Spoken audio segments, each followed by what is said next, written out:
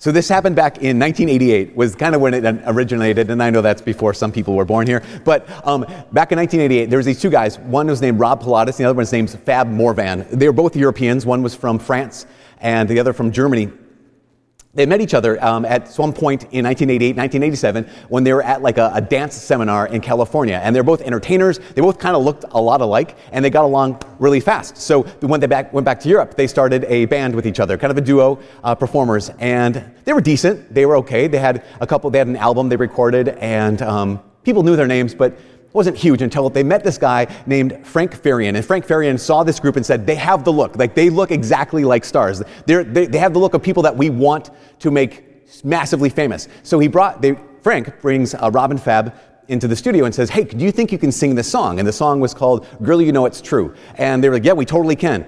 It was already recorded, and he had him listen to it. Can you sing the song? Yes, we can. He said, okay, great. We don't have time to record it right now. We already have a concert next week. So could you just learn the song and get up on stage and do a dance number as well while you lip sync to the song? And so they didn't like it, but they're like, fine, well, let's do it. And so they learned all the songs on this album and learned the choreography for all the songs. And they didn't just kind of tour locally. They actually ended up touring all over the entire continent of Europe. 1988, they signed the contract and went massive. By 1989, they crossed the ocean and made it to the United States and exploded. 5 of their songs were top 5 hits 1989. 3 of them were number 1 hits. They were 6-time platinum, and they were Grammy's Artist of the Year. But things kind of started falling apart, because at one point they were on MTV. I remember watching this because I was alive and watching MTV at the time. And they did this concert for a bunch of MTV fans, and at one point, the hard drive that had the song on it, it started skipping. And all you heard was, girl, you know it, girl, you know it, girl, you know it. And Rob takes off, runs off the stage. Downtown Julie Brown has to track him down, bring him back on the stage. They finished the concert, they finished lip syncing to the rest of the album, and no one seemed to care, but they knew the gig was up, right? They knew that the story was about to unravel and unfold, and by the end of 1989, that's exactly what happened. They were exposed to having been basically imposters. In fact, the band's name, Milli Vanilli, you guys know Milli Vanilli? Have you ever heard of this? Okay, so some of you who are older, we know. Milli Vanilli is synonymous with fakes. The term is synonymous with a poser. It's synonymous with a phony. It's synonymous with being an imposter. At one point, Rob, when everything blew up, Rob did an interview and he said, the last 2 years of our lives have been a total nightmare. So we've had to lie to everybody. He said we're actual singers, but that maniac, our manager, Frank Farian, would never allow us to express ourselves.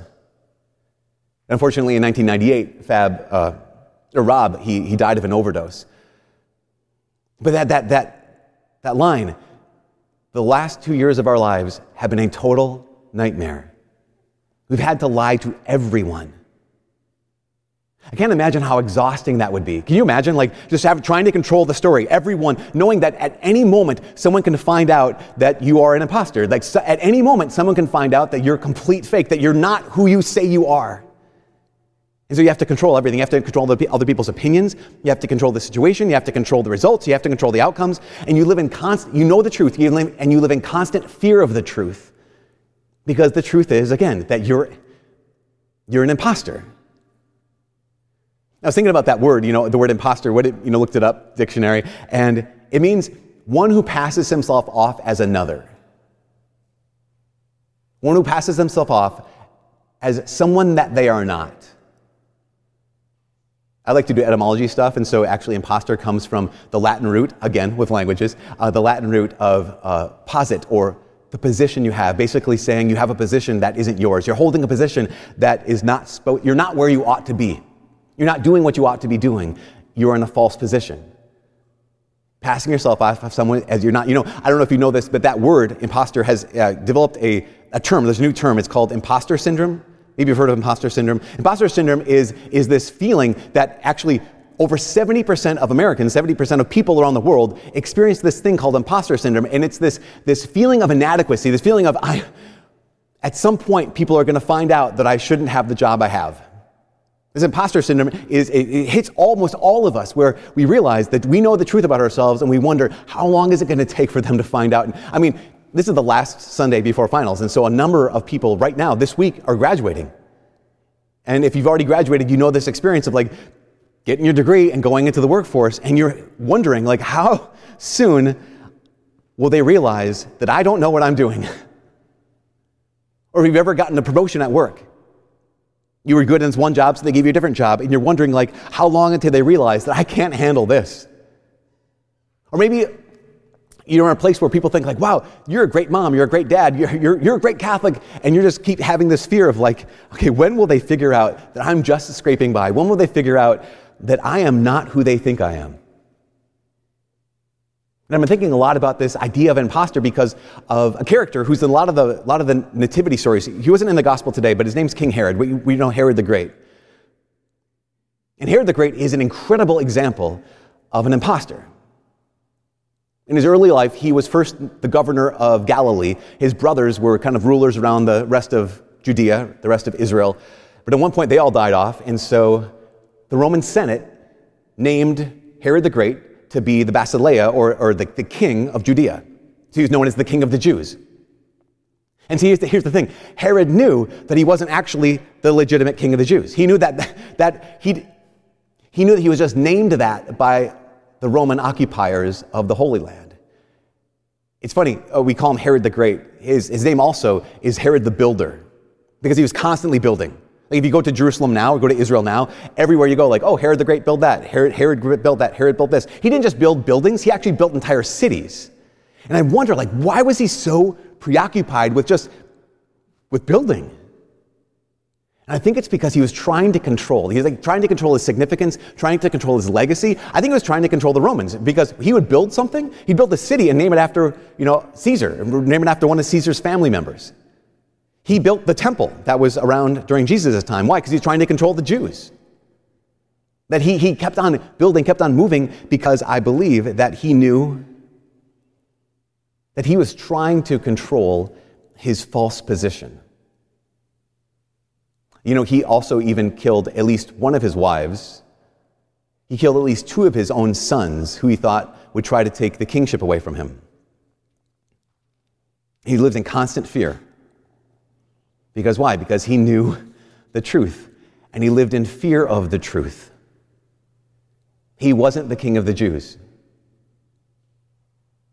And so what happens when the wise men come, right? The Magi show up and they say, hey, where's the newborn king of the Jews? You can imagine that in that moment, Herod is more confronted with the fact that he's an imposter than almost any other moment, because they're looking for the newborn true king of the Jews, and here he is claiming that he's the king of the Jews. Man, he was so desperate. We know the story. He was so desperate that he sent out the death warrant for the murder of every male under 2 years old throughout the region of Judea.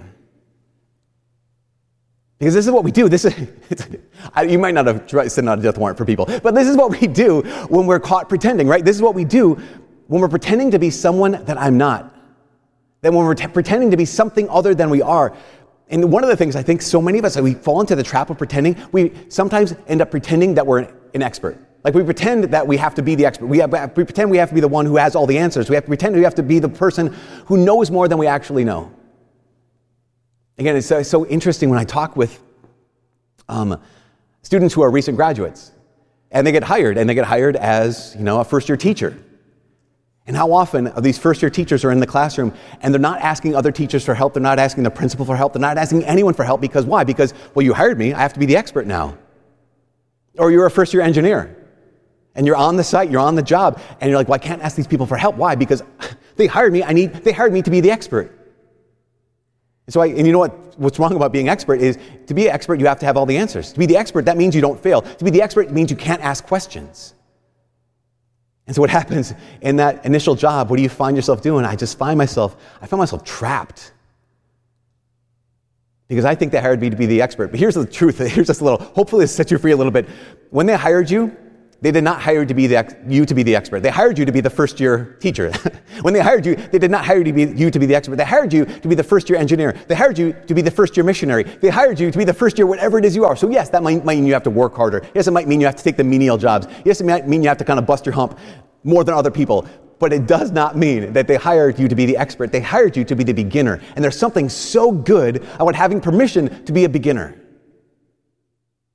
Because when you're the beginner, you get to ask questions. When you're the beginner, you get to not know the answers. When you're the beginner, you get to fail and you get to need help. But if I live with this illusion that I have to pretend to be someone I'm not, then we find ourselves trapped. And then we have to cover it up. That's what happens when you're trapped and try to be someone else. We have to cover it up. There's this man, his name was Nick Leeson. Nick Leeson, when he was 26 years old, everything came undone for him. Back in 1995, he was hired right out of college to work for a merchant bank, British merchant bank known as Barings. Barings was a bank that had existed for 233 years up until 1995.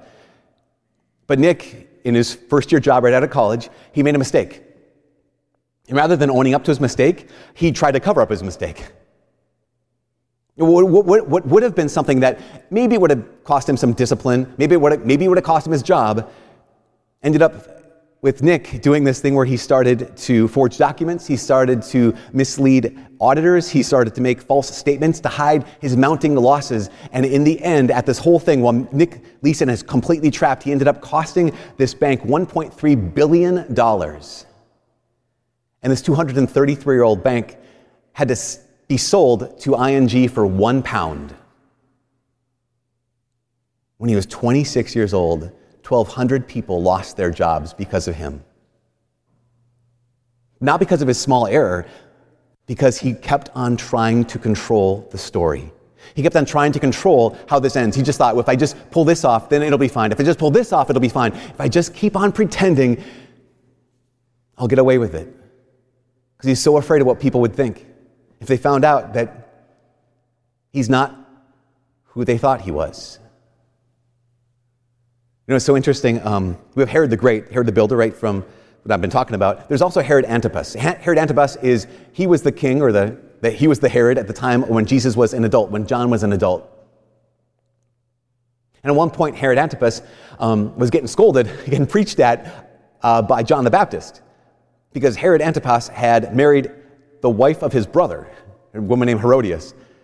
And at one point, you know the story, right? It was Herod's birthday, and so Herodias, this woman, sent in her daughter, Salome, to dance in front of Herod and his guests. And it says in Scripture that Herod and his guests were delighted by her dance. And so Herod made this rash vow, and he said, "Ask of me whatever you want, to half of my kingdom." And Salome asked her mom, "What should I ask for?" And she said, "Ask for the head of John the Baptist." And here's Herod Antipas, not Herod the Great, and he's just convicted because he realizes he doesn't want to kill John the Baptist, but it says in Scripture, it says, but because he feared what his guests would think, he went and had John murdered. He's just trapped. How often have we been trapped? Because we're an imposter. We're trapped because I'm pretending to be someone that I'm not. That I know the truth, and I fear the truth. And so we're just like Rob and Fab and saying we've had to lie to everybody about who we are. So with all that being said, I just think today about today's gospel and John the Baptist. Because if Herod is like the perfect example of an imposter, if Herod's a perfect example of someone who is trying to control what other people think, how they see him, John the Baptist is the example of the exact opposite. Now, I don't know if we understand how important John the Baptist was. What I mean by that is, I don't know if we understand how influential he was, how powerful he was, how much again, influence he had. Because I didn't realize this until I did a bunch of research on John the Baptist, and I realized in that research that I kind of overlooked the fact that John the Baptist is the first prophet in hundreds of years.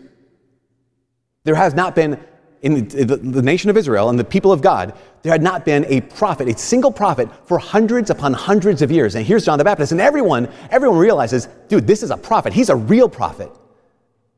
And not only that, he's a prophet whose life bore fruit. Like, he had so many people. It says in Scripture, it says people came from everywhere out to the Jordan River to be baptized by John. Like, they experienced like true conversion. Not only Jewish people, it said even Roman soldiers, like the occupiers of Israel, would go to John and say, "John, what do we have to do? Like, how do we convert our lives?" Even more, there's a man, his name is Josephus. Josephus is a Jewish historian who wrote history of this time period. he writes more about John than he does about Jesus. So John the Baptist is massively, massively influential. And in one verse, he gives it all away. Here's John, who is the single most important person in the history of Israel up to this point. And in one verse, he gives it all away.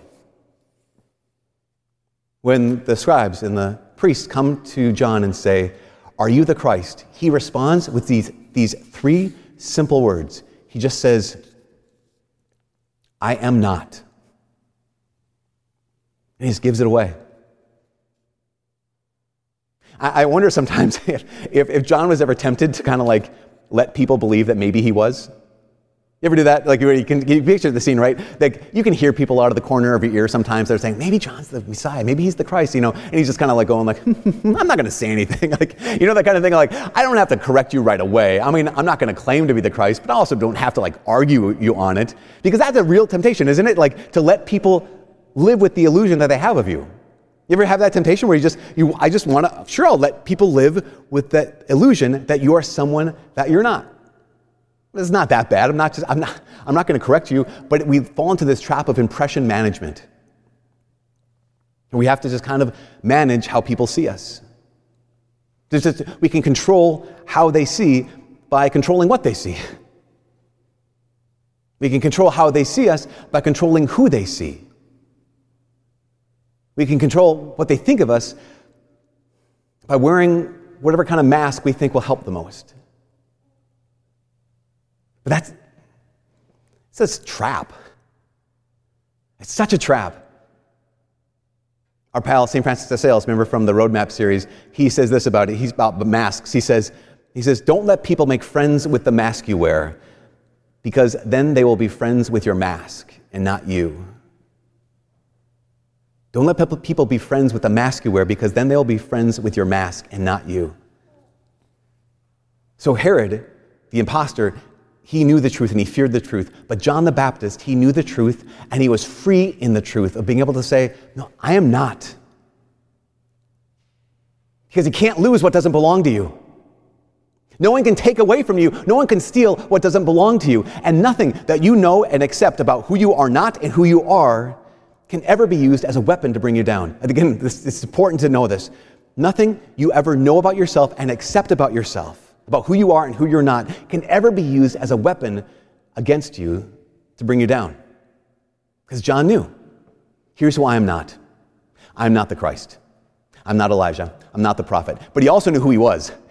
It's like, yeah, I'm not the message. I'm the messenger. I'm the voice. I'm not the word. I'm the guest of the bridegroom. I'm not the bridegroom.